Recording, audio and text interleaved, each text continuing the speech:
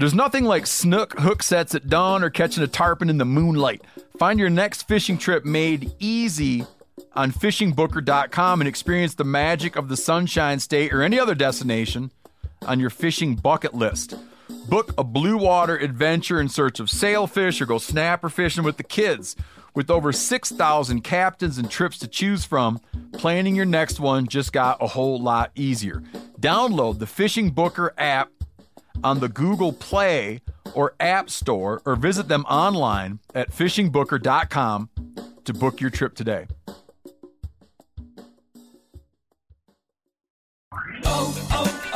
O'Reilly. You need parts? O'Reilly Auto Parts has parts. Need them fast? We've got fast. No matter what you need, we have thousands of professional parts people doing their part to make sure you have it. Product availability. Just one part that makes O'Reilly stand apart. The professional parts people. O'Reilly Auto Parts. You ever get that feeling the walls closing in, the concrete jungle suffocating you? You crave some wide open spaces, the chance to connect with nature, maybe in a spot all your own. Well, head over to land.com. They've got ranches, forests, mountains, streams, you name it. Search by acreage. You can search by location. You can search by the kind of hunting and fishing you're dreaming of. Land.com. It is where the adventure begins. Hey, this is Tyler Jones, and you're listening to the Element Podcast.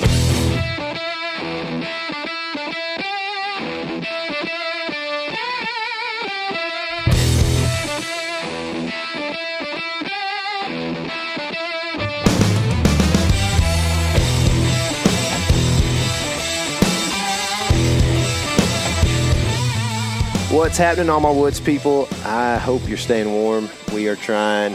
We're pretty warm in this truck right now. Fairly warm. My legs get so cold these days, though. Yeah? Yeah, I think it's just these thin pants that You I used to wear. say your legs never got cold. I know. I think it's these thin pants, dude. Yeah. I need to put some blue jeans on or something, I guess, instead of these old man windsuits that I wear.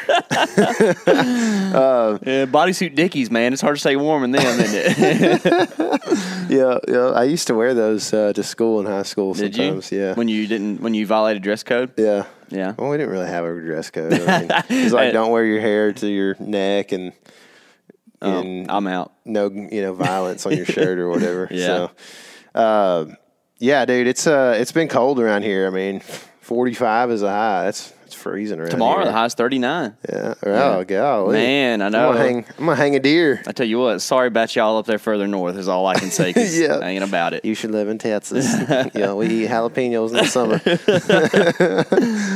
summer. So I'm going deer hunting here in just a second. So we're gonna keep this pretty light. But I actually there's these things that we get for managed properties from Texas biologists, and I have a connection to somebody who gets to help manage a property, and we get to shoot deer a little bit later than the season goes, so I'm pretty excited about it. I'm going to go try to shoot a doe if they're still out moving around. It's a cold day. It's overcast, so hopefully, even though it's kind of late in the morning, there will be some moving around. We're going to try to smoke some hogs if we see them, so I might be throwing some back straps on the grill pretty soon. Oh, boy, howdy. I'm pretty excited, man.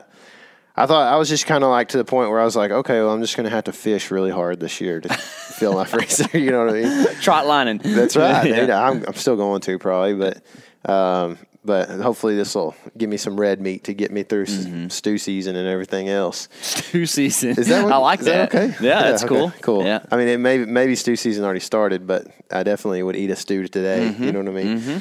So, what else going on? Well, today on the podcast, we have another fellow public land hunter who isn't your, what would you say? He isn't like the guy that you see like, consistently having public land success for the last 20 years from northern Michigan. You know what I mean? Like, he's a real dude, man. Yeah. His name's Chad Sylvester from Exodus Outdoor Gear. We actually got to hang out with Chad at ATA some, and really cool, really passionate guy who, like, man, I like Chad's story because it's a story that a lot of us can identify with, where, like, you kind of didn't have your head on straight when you were younger, and then, man, this guy is driven and determined now, and it's like, he's better for it. Yeah. You know what I mean? It's cool, man. I mean, that's kind of, not to get too preachy, but like in your walk, in your faith, man, that's like the idea is for me to sin less every day, right? Yeah. To be better. And maybe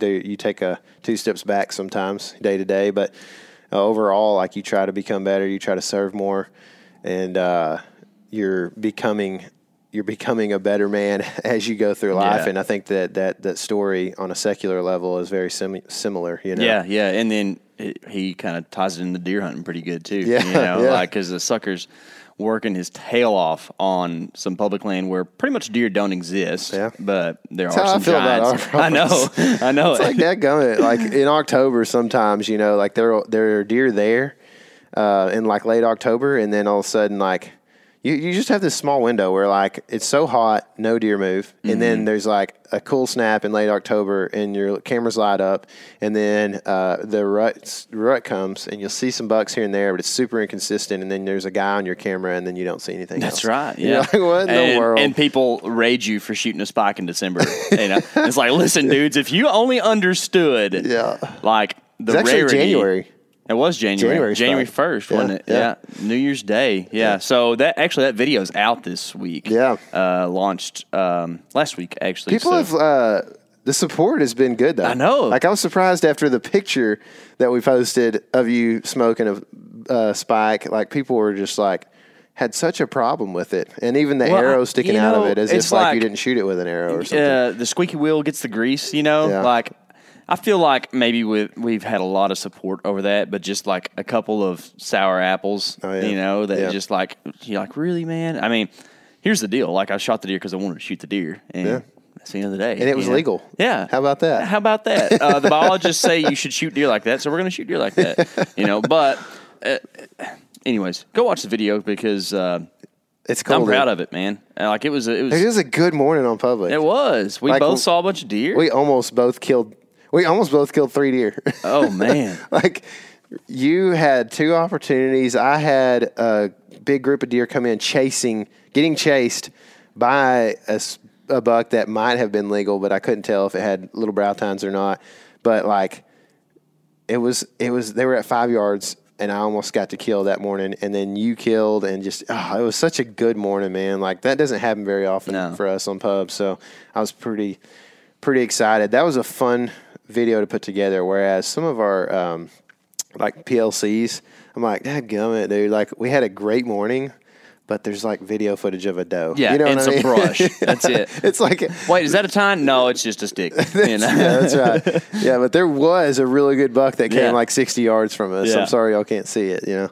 So I've enjoyed that. Also, one thing I've been enjoying lately is this duck hunting video that we're gonna put out. That it's weird because, you know, we don't talk a whole lot about duck hunting, but I did get to go video one, and there's a really inspiring story that one of the guys that was in the group had and told for this video. So I'm really excited to put that out, like kind of getting me back into my film game, you know what I mean, that I've enjoyed so much over the years. So anyway, excited about all that. We're going to talk to Chad about tactics, hunting big woods, public land deer, and maybe some camera tactics as well, because that's pretty natural when you're talking to a guy that knows as much as he does. And like, I don't know if we'll get super detailed for some people on the camera thing, but like Chad can literally he can spit the jargon to where you're like, hey, dude, English, please. If you wanted to bust open a circuit board, he'd just tell you what's on there. Yeah, you know, like for that's sure. what he can do. Yeah, so he knows it, and maybe we'll do that sometime a little more like detailed, like a, you know, instead of a 101, it's a 2-parter, you know, or whatever. So Black Diamond. Anyway, yeah, let's get Chad on, I guess. I don't really know what else to do because I need to go hunting. All right, so now on the phone we have Chad Sylvester from Exodus Outdoor Gear. What's happening, Chad? Not too much, man. Just enjoying the early morning, getting my day started. Yeah. What's going on, fellas? Not a lot, man. We think we're cold, you know. We don't know the rest of the country. Like, I've got friends, some in the Midwest and stuff like that, and I'll text them about something and be like, hey, what's going on? And they just be like, oh, trying to stay warm. And I'm thinking, me too, but then I realized that y'all's temperatures are like 30 degrees colder than ours are. And depending on who you talk to, they really like to include the wind chill in there to like over accentuate how bad it is. Oh, yeah, dude, it's like negative 70 today. No, it's not. It's like, come on, we can't talk in wind chills here. Yeah, that's true, man. That's true. Anyway, so you guys are, in the middle of this cold, dreary season where we're just like not able to hunt much at all, really. I've seen some guys hunt rabbits. We've hunted squirrels and small game a little bit, but as far as deer hunting goes, which is kind of the main point of this podcast, it's pretty bleak out there right now. You guys have just actually released a new camera. How's that going for you? Good, man. We just launched the Exodus Render there. It's been about 2 weeks now, which is our Verizon cellular device, a Verizon 4G LTE device that runs off the Verizon network. Yeah, man, it's excited. We've been working on that for since 2017. So it's nice to finally have that come to market and get that off our shoulders and get some feedback from the public, and all that's been phenomenal. And it's kind of cool this time of year to have a product launch because, as you said, the deer woods are kind of closing down and there's not much excitement. I mean, shed season's right around the corner, but, to have a new product out and have feedback and kind of keep that excitement going, all year round for the deer woods is pretty cool. So. Yeah, for sure, man. That's good. That's good. So you and we got to speak at ATA quite a bit and kind of realized we have similar background in the fact that we played college football, not together, but we both played. And can you kind of take us back to maybe college football days, some of the lessons you might have learned, and then just kind of drive us through your story and tell us how you got to where you're at today working with Exodus? Yeah, man. It was, I grew up in a super small town. As you said, a lot, very similar to you. I'm a town of 1,200 people, super small school, and was really a pretty good athlete growing up in high school. Played safety and tailback, and won some accolades coming through school, and really was recruited on a national level. A lot of major college football programs, and I guess going through that process, I kind of, coming from such a small school where that was really not the norm of having an athlete or someone gaining so much attention. I mean, there were college coaches coming in to watch us practice, and I'd be pulled from class once or twice a week to meet with a recruiting coordinator or a coach. And I kind of was tailored to, by the faculty, the high school faculty, to a point where, I kind of got a little cocky, I guess you could say. And really thought like everyone, like the world, I guess owed me something. But to make a long story short, I ended up playing Division I AA ball at Youngstown State. And when I went there, it was really an eye-opening experience. I wasn't really focused on education, I guess you could say. I was there to play football, and that was kind of my thing. I had dreams of from a little boy is growing up and trying to make it to the league, and that's kind of what my focus was on, was just, solely football. But when I went there, kind of had a chip on my shoulder because I had gotten recruited by all these big schools, and for one reason or another, I didn't sign or didn't have any offers at some of the, major college football programs where I thought I was going to end up.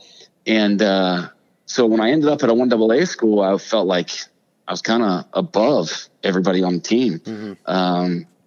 Went in, got redshirted as a freshman.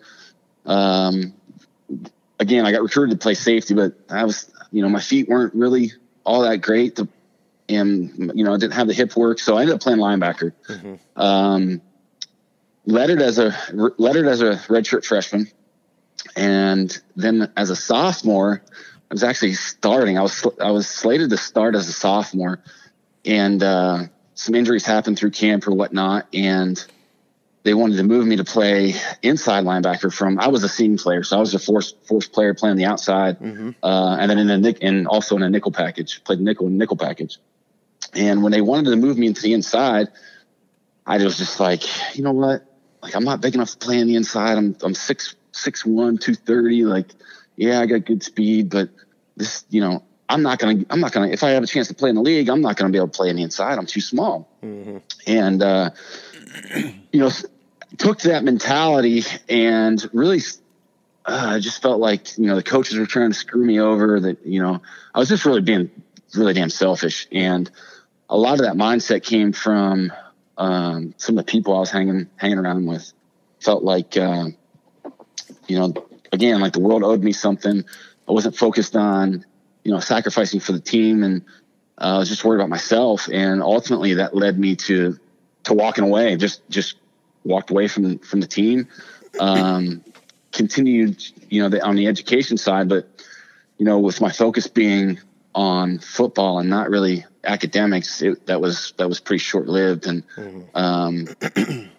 you know, the mentality that I had there, I can almost accredit that to where I am today, because that was a lesson that I've learned over the last, I don't know, probably 10 years, is just being the capacity mentally to be tough enough to go through hardships and the trials and tribulations and struggles, and knowing that, you know, things won't always be perfect, but you still have to do the work every single day, have a great attitude, because somewhere in the world, no matter how bad you have it, someone else has it worse. Right. Yep. So, you know, those lessons really have brought me, you know, I guess kind of what I deploy in my daily here at Exodus. And, you know, we talk about building company culture or corporate culture. That's, you know, that stems from the lessons I learned 10 years ago or 15 years ago. So, and that wasn't an overnight process either. There was you know, from the time that I stopped playing football, I never really wanted to have a corporate 9 to 5. That was never my interest. So never wanted to really go to work for anyone else. Always had an entrepreneurial mindset.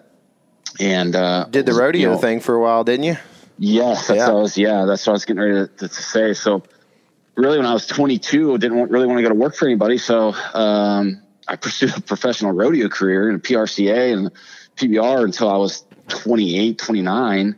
And then, you know, from there went to work for an engineering firm that my father owned, worked there for a few years. Then I left and did a short stint in the telecommunications, working with AT&T and Verizon with an A&E firm, and which I absolutely hated. Like, I was in a cubicle in a desk job. Yeah. But look at you now. You get to now you're developing a cell camera, so like, well, that's probably helped you, huh? Oh, there's no doubt about it. Just having the background and just the familiarity with you know, how those companies operate, and, you know, their technology, and how, you know, how that stuff actually works was a giant help. You know, bringing that render project to market. But yeah, just those short 2 years in that 9 to 5 is really what kind of led me to say, hey, I gotta get the hell out of here and do something for myself. And, you know, that's kind of what led to the start of Exodus. It's cool, man. So a couple of things from that story that I would make statements about, I guess. First, people see this ESPN perspective of college sports, and man, it is tough to be a college athlete. It's not as glorious as it looks.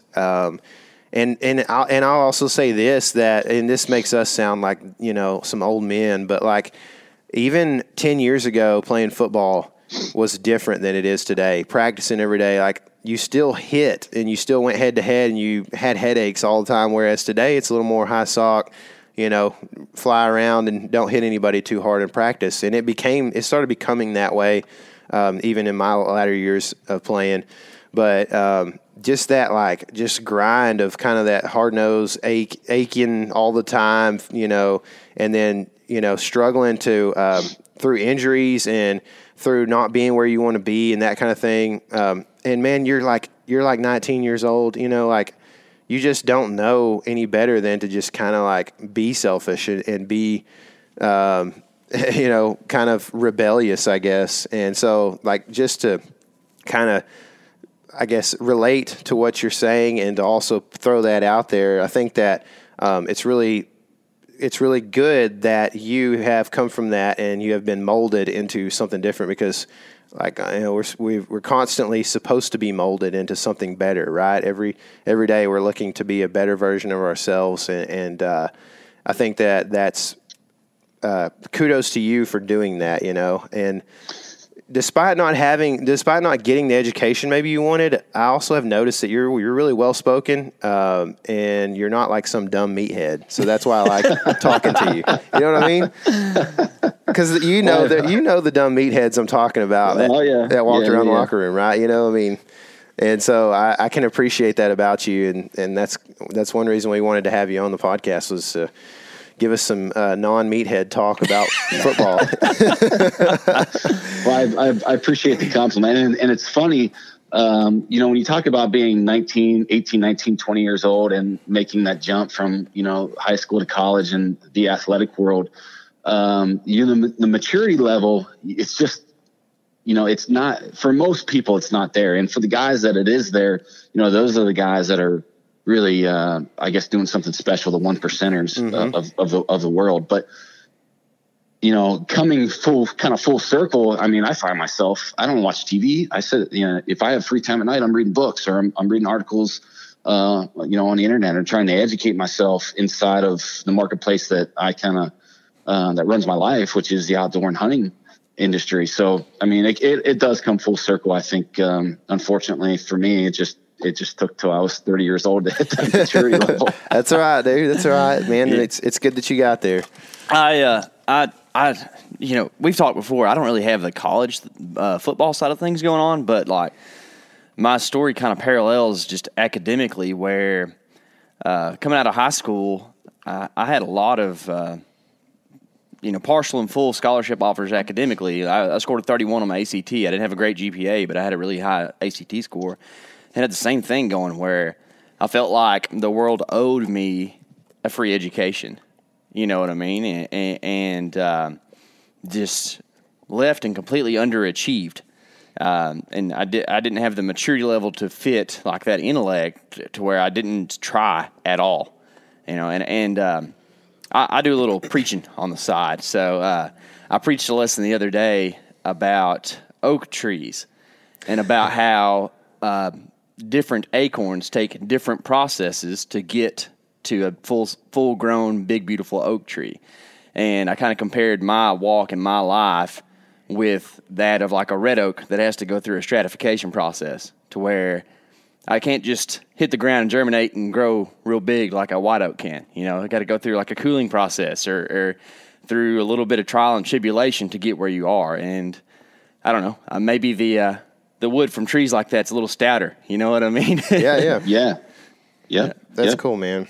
I guess that's kind of a good way to get into what we really want to talk about, deer hunting. And you hunt primarily in Ohio, correct?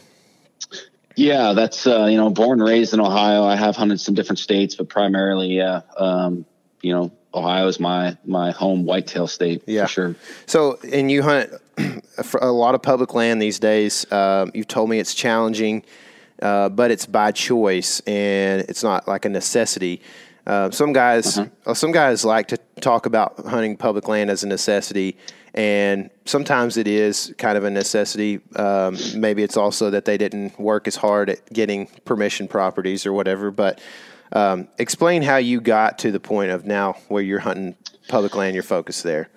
Yeah, so I guess the common thing in my life, and again, this relates back to football and the trials, tribulations, the struggles, the failures, is being in love with the process, not the end goal. So that's like my common theme, whether I'm hunting, whether I'm at work on you know, doing my daily, if it's, you know, I'm spending time with my family, I'm in love with the process. And if you're not in love with the process, you're going to struggle throughout your entire life and you're never going to be happy. So just, that's kind of the baseline for everything that I do. So, you know, growing up, I grew up, in in a hunting family, but not a family of serious hunters. You know, it was more of a tradition. The week of gun season, everyone would take a few days off work. Everybody hit the woods, and that was celebrated, which, you know, that's an awesome thing. But at the very young age of 13, I guess 12 or 13 is really when I started gun hunting. You know, on a family farm, my grandfather, a farm that's been in my family since my great grandfather owned. So almost 500 continuous acres of prime whitetail habitat. I mean, we weren't in the food plots and things of that nature or the management side of things back in the mid 90s, but, you know, there were large ag fields, high stem count cover. There's some mature timber, just a beautiful farm the way it laid out. So at the young age of 16, I was able to, I killed my first buck, and that deer grossed 177 inches. Oh my God. Oh my The very goodness. first deer. Yeah. So the very first deer I killed, was an absolute giant. Ugh. And again, I got a ton of attention from that. Everyone, you know, there's a big write up in the newspaper article, and, you know, my family was going nuts. And, so from that point on, I was like, this is awesome. Like, I just need to replicate this every year. So I started bow hunting the following year at 17 years old. And let me tell you, I made every dang mistake you possibly make with a bow in your hands. I mean, everything. Missing deer, I've wounded deer, you know, been busted from top to bottom, made every mistake you can possibly make. But over the course of the next, you know, 10 years, from 17 to, I don't know, 20, 26, 27, it got to a point where I was hunting that farm, and almost anybody coming in off the street could go sit in a pinch point or, you know, downwind of a doe bedding area during a rut and kill a good deer. It was like every year somebody was coming in and killing, you know, 160, 170, 180 inch deer. It was, and I'm not saying that it was easy, because it's definitely not easy, and it was never guaranteed. But as long as you did things, you know, the right way, you watched the wind, you spent a little time scouting, you ran some cameras, your odds were pretty good that you were going to kill, you know, a solid whitetail. And I had an opportunity to go out west with my grandfather on an elk hunt, and that really changed the way I looked at hunting whitetails, you know, in the Midwest. When we went to Southwest Colorado and hunted in the Uncompahgre National Forest, giant, just huge, vast tract of land.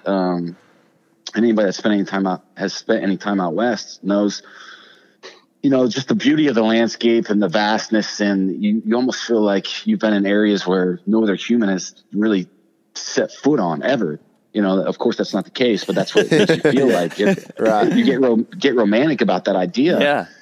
And I found myself after an unsuccessful hunt, but nonetheless, we were out there to make memories and whatnot with my grandfather. So when I came back that year to the whitetail woods, I found myself sitting in that woodlot, and I could hear dogs bark, and I could hear cars, and I could see the barn light come on in the evening time.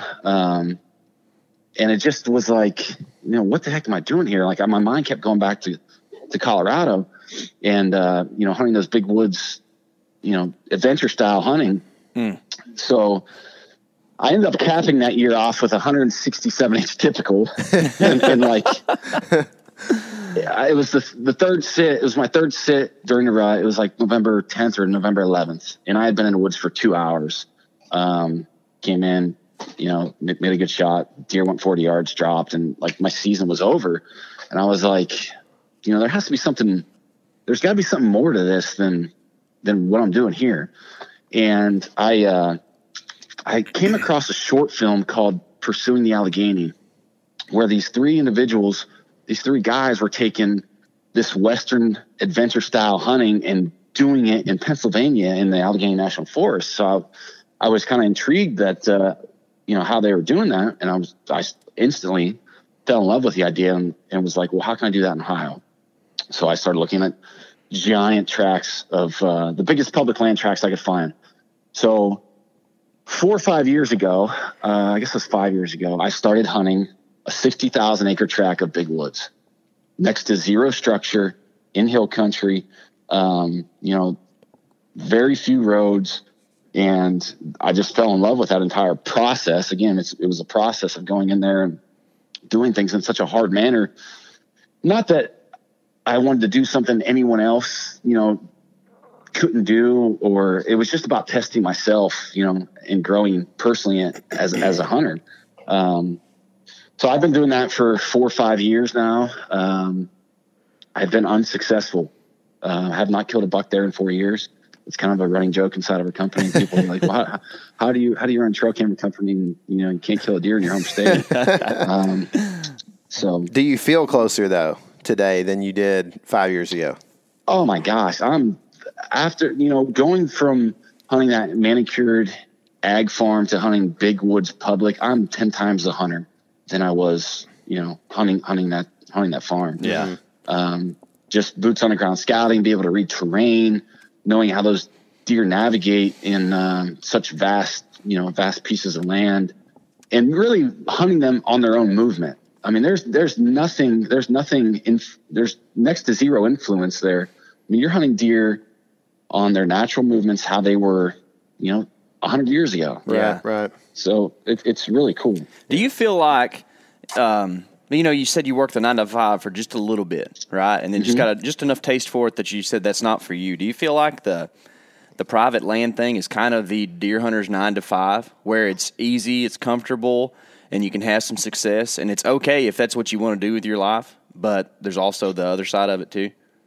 I think so. You could say that. Yeah. I think it's probably different for everyone. Yeah. Because I will tell you this, after 4 years or 5 years of not filling a tag, I mean, my thoughts do go back and hunting private ag ground. I hear you, man.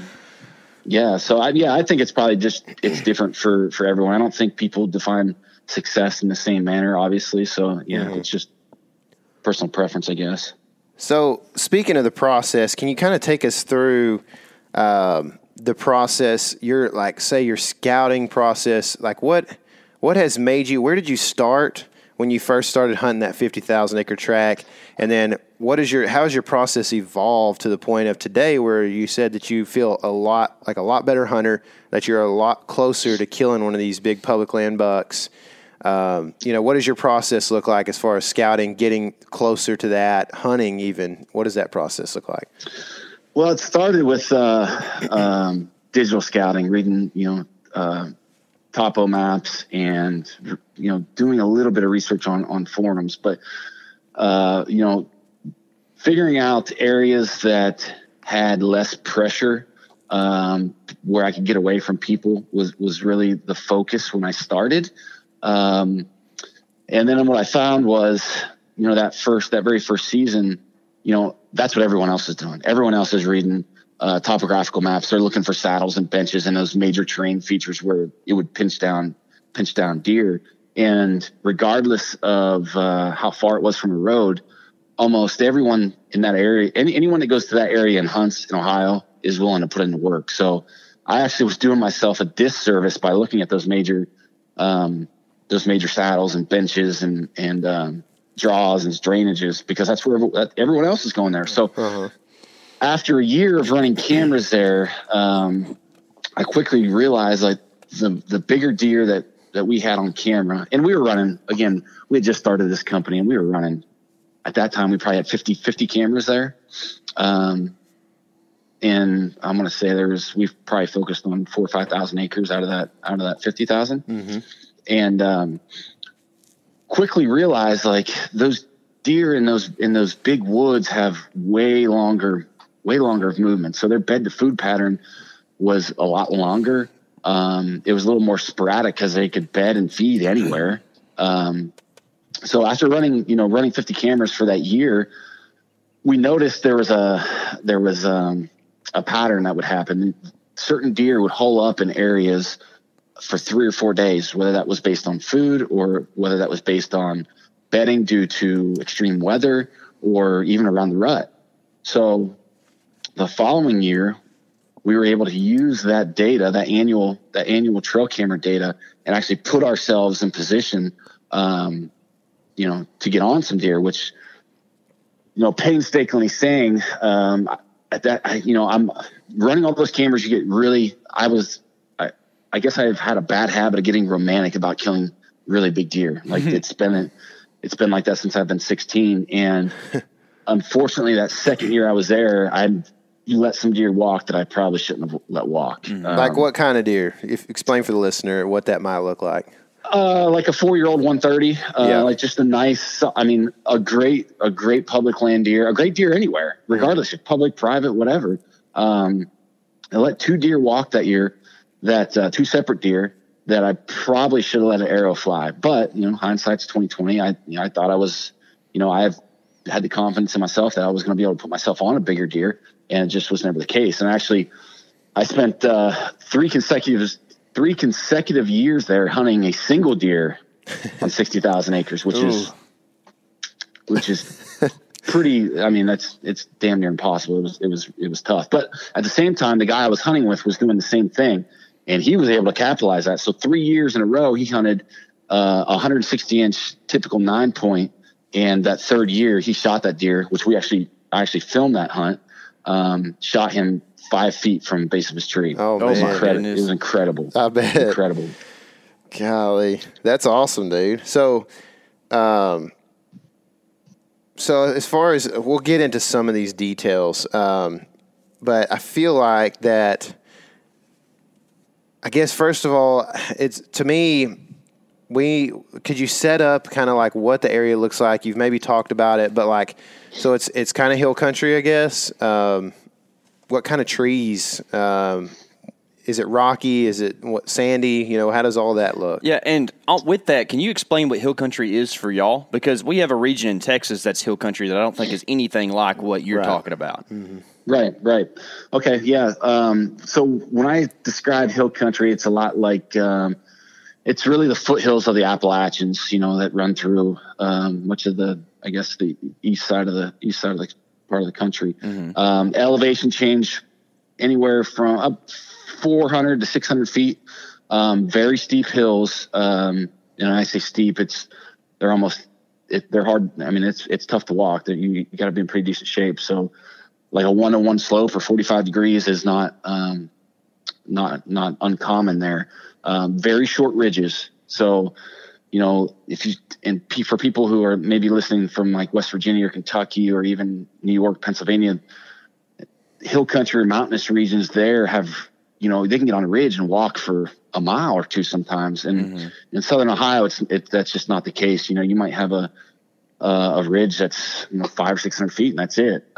So very, very rugged terrain. As far as soil conditions, it is a little bit rocky, but there's not like a bunch of like rocky outcrops or like sheer bluffs or anything of that nature. And for the most part, a lot of it's open hardwoods. Mm-hmm. So, not a lot of pine growth. Now there are areas of timber management that the state actually, manages. So there's a lot of clear cuts with like some super really high stem count with, a lot of that regrowth. Mm-hmm. So that's kind of, and again, it's with 60,000 acres. That's kind of broad. I mean, if you break it down into 1,000-acre chunks, every 1,000 acres is a little bit different, but yeah, sure. super rugged, steep hills, short ridges, and open hardwoods is. So like what kind of hardwoods? Oaks, hickories, maple trees, but yeah, a ton of white oaks. Yeah. Some reds. So in that situation, when you've got a ton of white oaks, and we run into this problem a lot here, we've got pretty much red oaks a lot of time where we hunt, and we're still looking for the white oak tree in a lot of areas that we hunt. We're like right on the line, like where we hunt private and public a lot. And then if you go east of here, 60 miles, you're going to be in white oak country pretty much. So but my point is we have a lot of, we'll have like one of our more preferred oaks is a red oak called the Shumard oak in a lot of areas we hunt. And so like you can go to a certain property, public or private, and not have any Shumards. And then you can go to a certain 200 acre place that has tons of Shumards on it.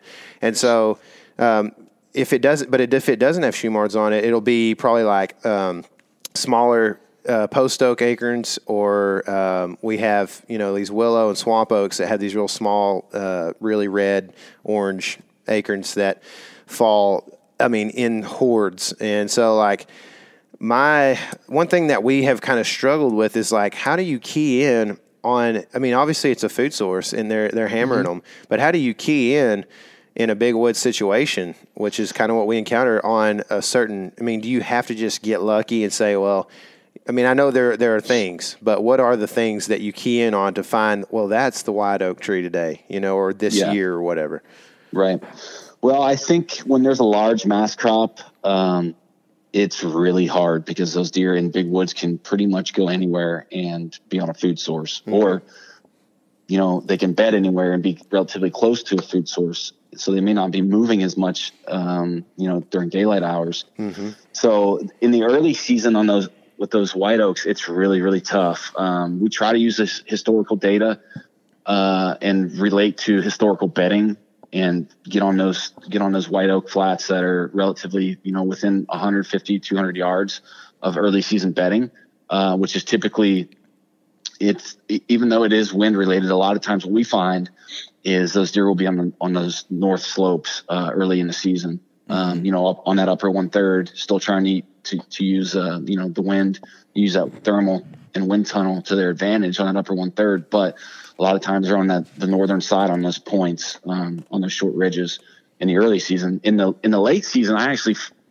which in the big woods for us, it's a lot easier to find those food sources in the late season because they're just a lot less of them in that area. So we'll find chinkapins, in the late season, and you can almost guarantee if it's dropping acorns, deer will hole up there for 3 or 4 days. And it's just a matter of being able to time that, every year to be able to kind of move in there and have an opportunity, which again, historically is, coming from trail camera data. But the one thing I would note is, when guys are out in the season scouting, take your binoculars and look for that stuff. Yeah. I think that's something that's a lost art in today's world. Everyone's so worried about, sitting over an ag field or a fancy food plot. I think some of that stuff is lost. So yeah. So you just talked about the early and late season. Can you tell me like where the line of delineation is between those two and like what months that is for you? Yeah, early season for us is anything prior to, well, what I consider, everybody probably have their own take on this, but prior to like October 21st. Okay. Really before that kind of pre-rut where, you're really starting to see scrapes and stuff open up. Yeah. And then I would say after the weekend of Thanksgiving. So really after, we call it December 1st, moving all the way to the end of the season is where we start to focus on those late season food sources. Yeah, I got you. So you're kind of just talking about the times when testosterone is affecting the deer less, pretty much is what you're like early season and late season. And then most of November and then a little bit of the outside of the bell curve there is kind of the rut where it falls outside of those. Right. So you touched on something pretty cool there, and there's like Tyler and I like to talk about this a lot. There's this like food plot movement that's been going on since probably the 90s, right? And this whole like romanticizing the idea of well cultivated food plots and how great they are for all wildlife and this and that very well may be true, but there's something about the fact that these animals did just fine without the food plots for thousands of years, right? And you touched on something huge with the binoculars and looking at the acorns and stuff. And I think I'm a oak nut as of the last year. I really have been not an acorn, but an oak nut. I've really got into it, man. And there's like when you start looking at things, people like to say that, acorns only encompass just a little part of a deer's diet, they're not there for very long. That's not really true. You've got trees that are dropping acorns from September to almost February in some parts of the country, but from September to at least December, that's the whole fall. That's when we're hunting. So why not concentrate on that? And have you found that you can pattern deer off of which species of oak tree is putting off that month or that week? Well, I don't know if we've looked at it on that deep of a level. Yeah. Just to be totally honest, I'm not super good with my subspecies. I do know a few sawtooth, a few different white oaks and a few different red oaks. Yeah. But to break it down by the week, no. I wish I had that capabilities, and maybe that's something I should probably work on, especially if with my focus being on the big woods. But no, I've never had the ability or the mindset to do that, I guess. Mm-hmm. Yeah, you were speaking about this earlier, and you hear a lot about this, I guess, in the media. But in that hill country that you hunt, are you? And I think you are, but are you using elevation to steer winds in different directions, or are you trying to find areas to hunt that are like the wind is a pretty consistent direction as to what the weatherman says? Yeah, the wind is, that was the biggest learning curve for me coming from flat ag ground to hill country, is understanding the wind and the thermals, because regardless of what the weatherman says, the wind is never going to, at least from what I found, the wind is never going to be accurate with what the wind direction on the weather forecast. Right. The ridges there they're too steep and they're too short. So you could look at your weather app on your phone and it could be calling for a west wind, and you get to your spot and that wind might be coming from the northeast because the wind's wrapping around a point. Mm-hmm. So for us, I almost create like so I use Onyx maps a lot. So I have pins dropped in different areas of interest, I guess. And really, I don't know what the wind's going to do until I get in there and drop some milkweed to see exactly, how the thermals are affecting it, how, the different points and ridges or saddles are affecting it.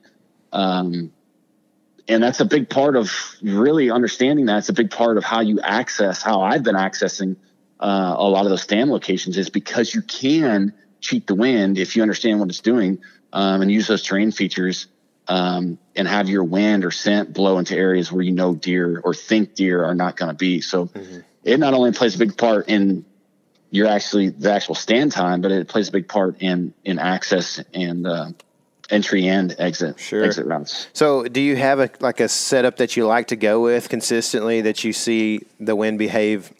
Like you can go look at a topo and say, I think the wind's going to behave like this here, and that sets up well for the style that I hunt or whatever. I don't know that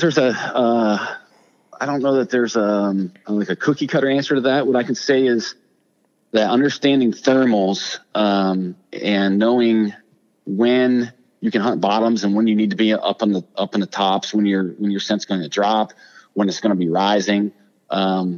On those days where it's like you have next to zero wind, so it's super, super calm, maybe a high pressure day like Bluebird Day, I do like to get in those bottoms where your thermals, you're going to have that lift, mm-hmm. and things are just going to, everything's going to be shooting straight up. Mm-hmm. Now, on top of that, if you can get into an area where there's moving water, that can be a huge, huge advantage.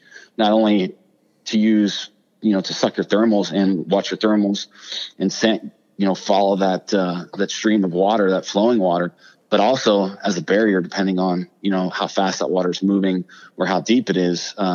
It's almost like having a barricade, on one side of your set. Yeah, for sure. So can you explain that, like how the moving, like why is it important that the water's moving? Well, yeah, the faster the water is moving, typically if the water is moving, it's going to carry carry your scent in that direction. There's going to be an air current over top of that water. Okay. So you have flowing water, and then there's actually an air current on top of that that's actually flowing in that same direction of the water. The colder the water, the better, because it's going to have a harder suck, and it's going to pull your thermals, pull your scent even faster down close to that water, and then it's going to carry everything away in that direction. Mm-hmm. Cool. That's cool. So, and then also that water speed, I guess, could deter an animal from trying to swim across or walk across that. Exactly. Yeah. Yep. Cool. So I guess I should have asked you this earlier, but is there a key factor or two that you like to key in on when you hunt? You know, some guys like rubs, some guys love scrapes, some guys like the rut because it's unpredictable and you never know if a giant's going to walk by you. Is there some kind of factor that you really look for when you're out there scouting? Yeah, I do like, I love primary scrapes. So big community scrapes that are there all year round and that are in relation to heavy cover. Because in the areas that we hunt, the deer density is super, super low. I mean, I think we've talked about that at the ATA show when we first chatted, but maybe 1.2, 1.3, 1.4 deer per square mile. I mean, there's not a lot of deer. Yeah. And what we find is those deer will hit scrapes in daylight, but typically primary scrapes close to bedding, that's in relation to cover.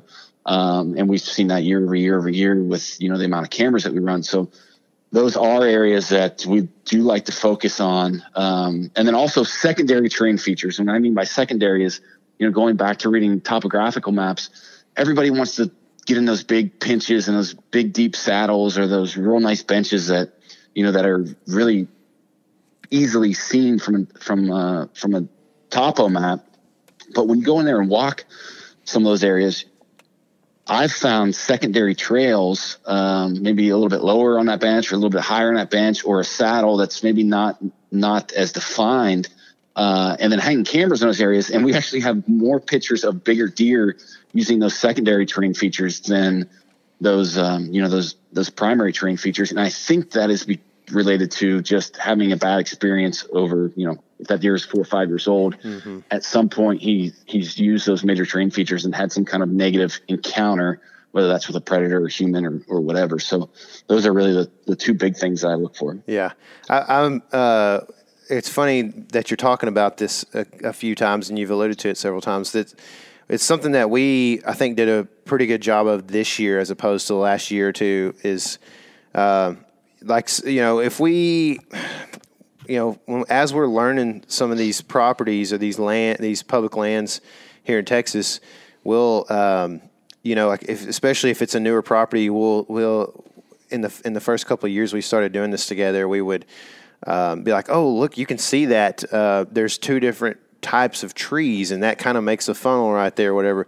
And we'd go in there for a morning hunt, and the sun would come up, and there'd be 2 stands and then a set of, spikes put into another tree or something like that. And we're like, dadgummit, everybody's seen this, Yeah. And I think this year we did a lot better. We had we hunted an area actually that was KC had found through some boot scouting. That was a really great funnel. Unfortunately, there was some hunter pressure in there that kind of knocked the whole game in a different direction in November. But in October, our cameras were just lit up, So I think that's a really good point that you make there is that, as many, and I hate to say this, but as many cell cams as you have, you still got to get out there and boot scout, and because things change year to year and you can't see everything through a camera or through a map, an aerial or a topo. It's a good point, man. Yep. Go ahead. Yeah. The thing with, public is there's so many variables. I mean, you can get data from a camera, but unless you're asking yourself when, where, and why that deer is actually there. And sometimes you don't have all those answers if you're not able to run a vast number of cameras. If you only run 3 or 4 cameras, sometimes you can't answer all those questions. So that data can be misleading as far as why, certain deer were in a certain area or at what time of the year. And, trying to eliminate those variables, trying to eliminate human pressure or all of, anything you can't, that's outside of your control, trying to eliminate that stuff only leads to your success. So as you said, the boots on the ground scouting in real time, like there is no substitute for that. People, I think, get consumed with running cameras and getting pictures of deer, which is great, but that should be in addition to putting the work in on the ground and being able to read that sign in real time for yourself. Yeah. I want to move in the same direction with that, but before we get too far from the community scrape thing, can you kind of define what the size of and what a community scrape looks like? Because we have smaller deer down here, so I don't know.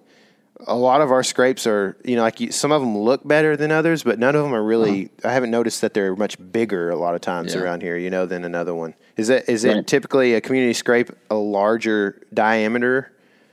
Yeah, I mean, most of what we see, generally speaking, most of those community scrapes will be at least 2.5, 3 feet in diameter, I guess. All of them will have a really hard worked licking branch, overhanging, and they're used just about, mostly worked for 12 months out of the year. So not just revolving around the rut or pre-rut, but those deer typically use those in correlation to bedding 24/7. So, and not only by, not always by mature deer. Sometimes they're younger deer. A lot of times does are hitting those. So, it's just I guess, communication or focal point, in correlation to bedding and cover. Yeah. During like the off months, I guess that's what you call them. Like say in May, are deer actually scraping, or are they just working the licking branch? Most of the time, they're just working the licking branch. Yeah. And so you can see if they've worked that licking branch.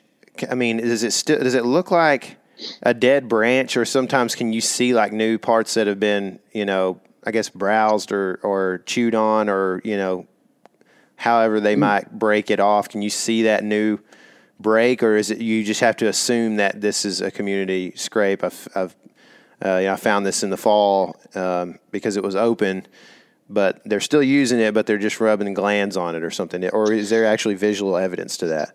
Yeah, the visual evidence is there's a lot less because most of the time the ground's not being worked up as much. But we're proving that with cameras. So, we see a large scrape like that coming across it in correlation to bedding, and we put a camera there. Mm-hmm. So, and then we have a photo or video evidence of those deer coming in and using that 12 months out of the year. So that's mostly where that comes from. How far from bedding are you liking those to be?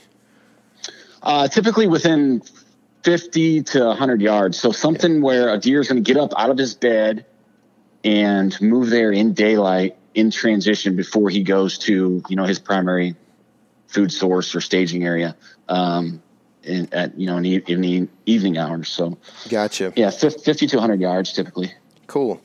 So how right now in February, here coming up before the deer shed, how are you using this, cameras to collect data that you can use to kill a buck next year, right here in February in the postseason?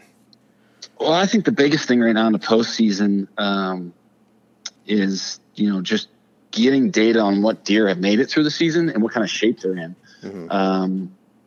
So, like through this past year, there are several deer on my hit list. And Jake, I guess, we've talked about several deer in our podcast and kind of the story of them either making it or not making it through the season. And now this is just confirming, hey, this deer's still alive. Let's go back and really dive into the data that we've gathered from him for the year and build on that. And there's no guarantees. It's only February. That deer could live for 2 more months, get hit by a car, and be done. But at least at this point, you can say, hey, this deer's made it. Let's have another go around with him for next year. I got you. So that's more important than actually finding something that they're doing or an area that they're using right now, I guess. Yeah. I mean, what we find in the big woods, those deer hole up for a few days, and their movements are so sporadic that now you can focus like on late season food sources, but that may change for next year. So, the trail camera data on the trail camera end of things, that's really the only thing that we're using cameras for this time of year. That and see when they're actually shedding. Yeah. But then going in and boots on the ground, if you're doing some postseason scouting now, you can look at the habitat change or maybe other outside influences that may shift or move those deer out of those areas, or access at different access routes, or maybe there's new pressure added, things of that nature. But as far as on the camera end, it's really just to know which deer have made it through and when they're shedding. Mm-hmm. So, kind of speaking of that, during the season, I guess relate this to season scouting, but hunter pressure during the season can affect, can essentially move a buck. We saw it this year, move a what you would call a target buck for that area out completely. And then you've got forestry and several other factors that can cause deer to just move out of an area. So make a case for me why running cameras on public is a good idea. And then further tell me how actual hunting season info can help us out 10 or 12 months later during the next season. Well, the biggest thing with running cameras on public is historical data. And I'm speaking of, I guess, traditional SD card cameras. It is so scary that, and this is, some people might find this hard to believe, but we've run a large number, between 50 and 100 cameras on public land for 4 or 5 years, and keeping tabs on specific deer, trying to hunt specific deer, on a 60,000 acre tract. We have seen year over year that deer will hole up in the same areas a year later, plus or minus, 3 days before, 3 days after.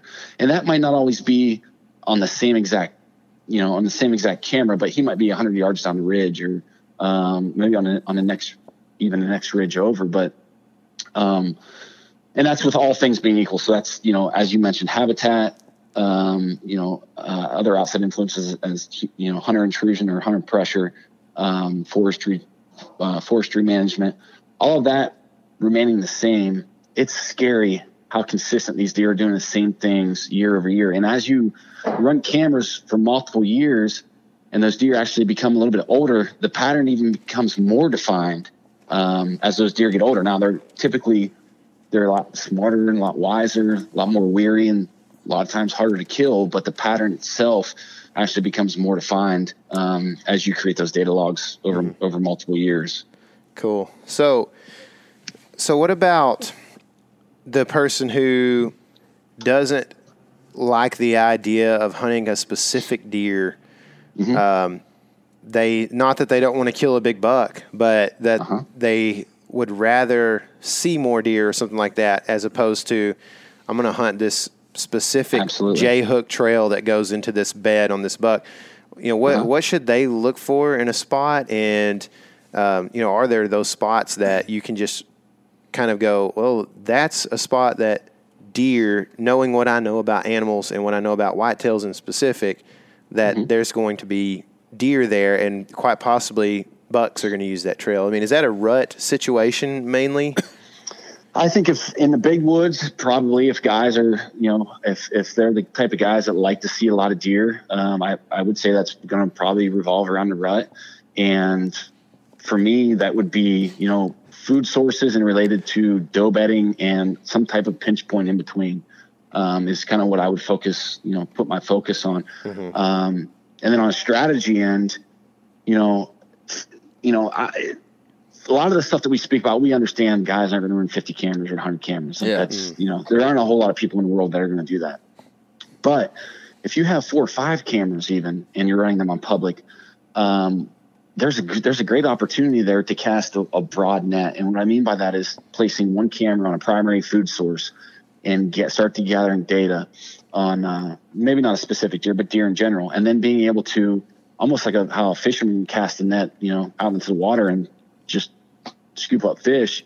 As you're basically doing the same thing with cameras, creating a radius with, 3 or 4 cameras, and then kind of leapfrogging them camera over camera to kind of put yourself in a position where, okay, maybe you're getting a deer close to daylight, where you may have an opportunity to go in and make a move. So you're saying if you have 3 cameras and you've got them in a line on a trail or I guess you could say on a line, but in some sort of fashion in a certain direction towards food source, that as you pick a deer up on one camera coming from a certain direction from your other camera, you can just take that and leapfrog the camera that picks him up the latest in the evening and move it back on the other side of the camera until you find him which trail he's coming from to the other camera, I guess, if that's not confusing enough. And so just keep leapfrogging it back until you find these deer and work all the way. Do you work all the way to his bed? No, I wouldn't say you want to work all the way to his bed. I guess the easiest way to explain it is it's a lot like, you hear about old timers cutting tracks and backtracking deer, like backtracking them into their beds, or guys going out and cutting fresh tracks in snow and really trying to locate and figure out how those deer are moving or navigating. Essentially, you're doing the same things, but you're doing it with cameras. Now, what I would say is I typically would leave the camera that's on the primary food source where you're getting pictures of him. I would leave that camera there just to make sure that deer is still alive and that's an area that he's still frequenting, and then use those second tier cameras to kind of leapfrog camera over camera to get him close to daylight. We don't like to put a lot of pressure on beds. It's just you spend so much time out of the year working and trying to put yourself in a position to put yourself on an animal. It's so easy to mess it up and bump a deer, and then having to go find him is a giant pain in the butt. And I've been there, we've done that. So my thought is to be a little more conservative. And then when you're getting that deer, if you have a couple pictures of him that are close to daylight or close to shooting hours, just wait for the weather and wait for those, wait for, a temp drop or a big change in wind speed or anything like that, that may get him on his feet just a little bit sooner, and then make your move. Gotcha. Yeah. So, we're pretty close. Here in Texas, it's different. A lot of people are talking, you see all these posts about people like, are they dropping around you yet? And I'm like, oh, they are not dropping here. But in other places, especially with this cold weather, I'm sure deer are starting to drop. How are you, able to use cameras to decide what time is the most effective time to go pick sheds before green up?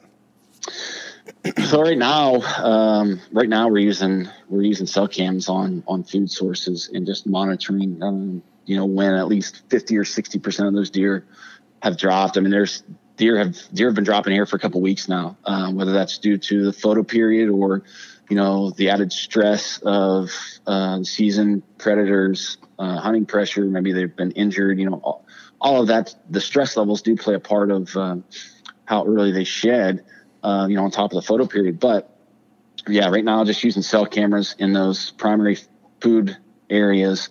And then we're so damn busy. Like we're not going to go out and, hike miles and miles and miles every weekend to pick one or two sheds up. We're going to wait till the majority of those deer have dropped, and then we'll make, 2 weekends we'll go walk. Yeah. And I will admit I'm probably the world's worst shed hunter. Dude, I don't know. I might give you a run for your money. I'm lucky if I pick 2 or 3 up a year. Like it's pretty bad. Well, that's cool. So we're in the same boat there. KC's like literally Mr. Eagle Eye. Like he could probably smell them, I think. I'm not sure. I've got a big nose. I think it helps. Yeah. So what's the tip? Well, what's your strategy, man? Just keep your eyes on the ground or what? Yeah, I don't pay enough attention to like the live deer. I'm looking for just the sheds instead. I don't know, man. I just have been lucky this past season. I mean, we'd be, in a pretty high, he walks stress. In front of me a lot too because he's a good navigator. I think he's got like a photographic memory, and so I don't know. This is my observation, and so I think that because I'll notice we'll be walking through like what you would consider the big woods, lots of greenbrier and stuff, where like you could go through this patch of greenbrier, you could go through that patch of greenbrier. It doesn't really matter. You're going to get eaten up, And right. And he'll go. I just know like we'll go into stand locations. We'll literally walk the exact same path over and over again. And so I kind of just typically he like when we're walking together to stand to video hunt. I mean, he'll lead, and so I think that's one thing. But he is like hyper aware at all times. I will say, like he can literally like. I can't tell you how many times he'll be like, look at that rub over there. And it's like 60 yards through the high stem count, And I'm like, dude, I ain't seeing it, man. And we'll walk and I won't say anything, I'll be like, yeah, whatever. And then finally, like, we've been walking for like 15 seconds, And then there it is, like 20 yards off. And I'm like, holy smokes, dude. And then as soon as I like finally find the rub and I'm keying in on that, he's like, oh, look at this shed over here, And I'm just behind the whole time. So yeah, it's all about smoke and mirrors, man. Just distract Tyler. That way I can actually find the sheds. He found some big ones this year. Yeah. That's funny. So are you guys, is that in like areas of like high thermal cover, or is that like food sources or browse areas, or what?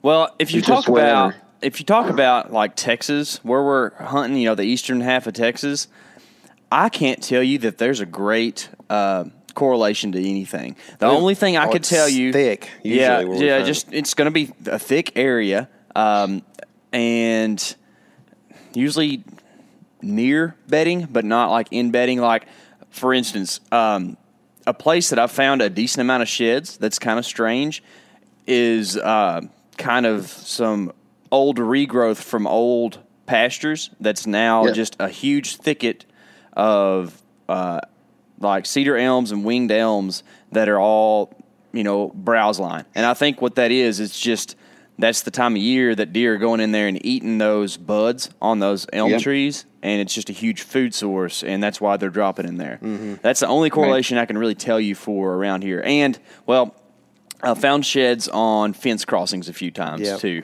But otherwise, that's about it. And by no means do we find a bunch of sheds. It's just we're kind of like you. I don't think our deer densities are quite as low, but on public they're not very high. Mm. We've got these little pockets of deer, and usually it's around golf courses. But because people feed them. That's no lie. But in the country, out on public land and stuff, it's pretty low densities, and you know how it is trying to find sheds on low density stuff. What do y'all key on for sheds? I mean, we try to focus, like in hill country, we try to focus on those southeast facing slopes. Yeah. Typically, that's where, they're trying to gain the thermal heat from the sun, or where they're exposed to the sun for the longest periods of time. So we try to focus our efforts in areas like that, and stuff that has, like you said, high stem count for high thermal cover and browse areas. But, I don't know. Maybe we're just terrible at it. We just don't have very much luck. Yeah. I don't know, man. Honestly, like anytime Tyler and I have gone shed hunting in Texas, we don't find much. Mm. It's just it's just a boots on the ground situation. So what we do to have the most success, kind of just post season, and really this is just all around hunting, is just hit the woods with backpacks and some water and some snacks and some trail cameras and just scout. And you'll find a few sheds one day. The next day you'll find a good place to put some cameras. Or the next time you'll find like a good spot to hang stands in November. You just can't. I think whenever you hunt terrain like ours, that isn't the stereotypical bed to feed, good ag field, high deer densities, you can't go out there with these really specific goals. You have to hit the woods with an open mind and take what the woods give you. And maybe I'm approaching that wrong. I don't know, but I just feel like if you're going to try to have some success and find something good, you got to have your eyes open to the good stuff all the time. You can't just be looking for buck beds all the time. You know what I mean? That's a great point, man. No, I couldn't agree with that more. And we've kind of learned that lesson over the 4 or 5 years is, there would be days we would go in and say, hey, we're only going to go in and look for bedding. And then you get caught in these wormholes and, you might be focusing on travel corridors, or, you might find something down in the bottom that you have interest in. And at the end of the day, you're like, oh, I thought we were supposed to look for buck beds. And it feels like you've lost. But in reality, as you said, if you have an open mind and just take what the woods gives you, you're a lot more successful, and you feel like you've actually accomplished something at the end of the day. So that's an awesome point. Yeah. No that kidding. feeling of accomplishment doesn't come very often on public land, as you know. So when you get it, it's nice. Oh yeah. Yes. Yeah. So do you see yourself going out of state anytime soon to hunt public, or are you like, I'm gonna kill a deer here and I'm going back to some cornfields in Ohio? Yeah, I mean, we've, as far as, company wise, we have set aside some time to do a little more hunting this year. It's hard for us because we are a small company. There's 5 of us here, and my work ethic and my mentality on things is, if there's work to be done, you got to do it. And regardless of, what you want to do, like, you got to take care of the business. That's the baby. That's what's feeding your family. So a lot of times, I don't spend enough time in the woods doing those types of things. So yeah, definitely have some things penciled in for the year. Gonna hunt turkeys in Ohio, public land. Cool. And then when deer season rolls around, we're thinking about possibly Kansas, maybe Nebraska, and then I'd like to get down to Kentucky and do some things. Oh yeah. Do some things across Kentucky the river. looks awesome. We saw deer all over the place whenever we were headed up for ATA this year. Like, we crossed the line into Kentucky, and it's like deer everywhere. Yeah. Yeah. And there's some great pieces of public. 2 years ago, I spent some time in the Daniel Boone National Forest, which is in the northern eastern part of the state. Yeah. And it's just the terrain's super cool. So yeah, I definitely want to get down there. Cool, dude. Yeah, that's cool. Well, it sounds good. So what's the best place for people to find out more about the render camera and whatever else you got going on? Yeah. Everything that we have going on, you can learn about on our website, exodusoutdoorgear.com, Exodus Trail Cameras on Instagram and Facebook. And then there's lots of beneficial, informative blog articles on the website that talk about, we do our best to educate people on trail cameras, and not, the things that we do, they're not always hard selling. There's these devices, there's so much marketing jargon and talk across the industry and how these things are sold to people. A lot of people are buying products that they don't understand how they're built. So that's kind of our focus here at Exodus, is just, trying to educate people regardless of what camera or what company they decide to support. Right. That's awesome, man. Well, we'll link to that in the show notes here. So if you're interested, make sure you go check out the show notes here below and find those links. Be easy for you. Chad, I appreciate the knowledge, man, and just the camaraderie that we kind of share around hunting big woods situations, man. It's we share the same struggle, man, and it's real. I love it, man. I love it. Love what you guys are doing. I know that it almost feels like there's like 2 or 3 old kindred spirits like coming together whenever we chat. And we've only talked a few times, but love your guys' attitude and your work ethic and how you guys are doing things. So. Yeah, sure, man. Thanks, brother. Back at you, man. And I'm sure we'll be talking more throughout the spring. I hope you find a big shed, man. You too. All right, we'll see you, Chad. All right, see you. Well, like you kind of said in the intro, I think Chad is like a super relatable guy. Like, not everybody's going out and getting it done every year. I mean, we put a lot of time in this year. I felt like we have learned a lot over the last couple of years. And, we did have some public land encounters that kind of didn't go our way that were in bow range, but, here in our home state, there really wasn't a whole lot of encounters that were within bow range. Yeah. I mean, there was a couple maybe.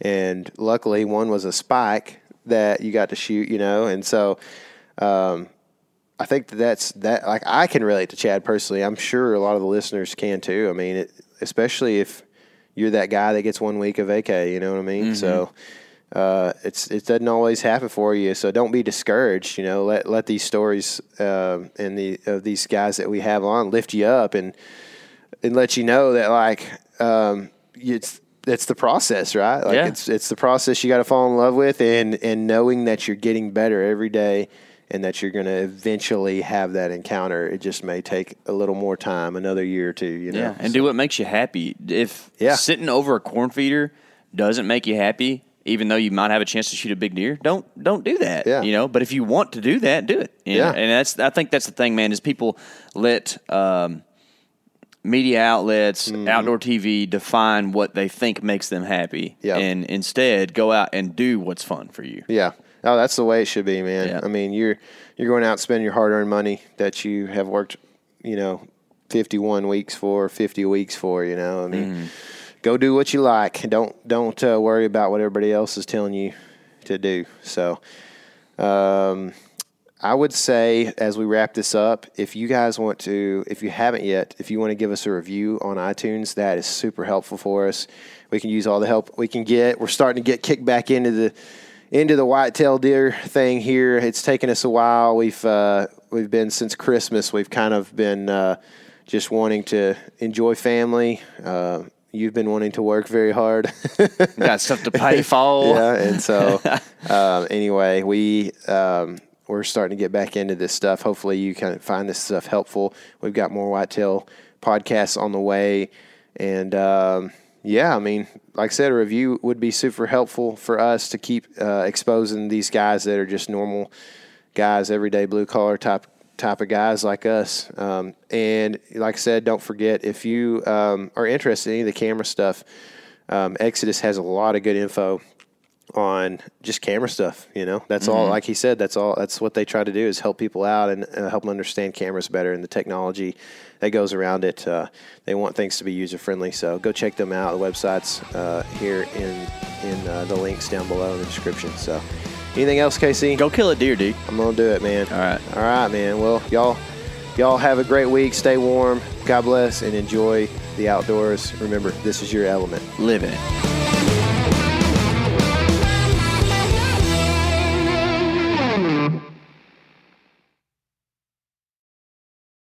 You ever get that feeling the walls closing in, the concrete jungle suffocating you?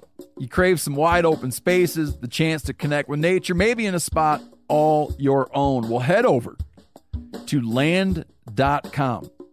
They've got ranches, forests, mountains, streams, you name it. Search by acreage. You can search by location. You can search by the kind of hunting and fishing you're dreaming of. Land.com. It is where the adventure begins. Hey, we're going to take a little break here and talk about interstate batteries. Now, if you're like me, enjoying the great outdoors, you need gear that is as reliable as it gets. That's why I power my adventures with interstate batteries. I use interstate batteries in my boats. I use interstate batteries in my camper. Great for your truck, too. From Alaska to Montana, they're outrageously dependable. Battery is essential.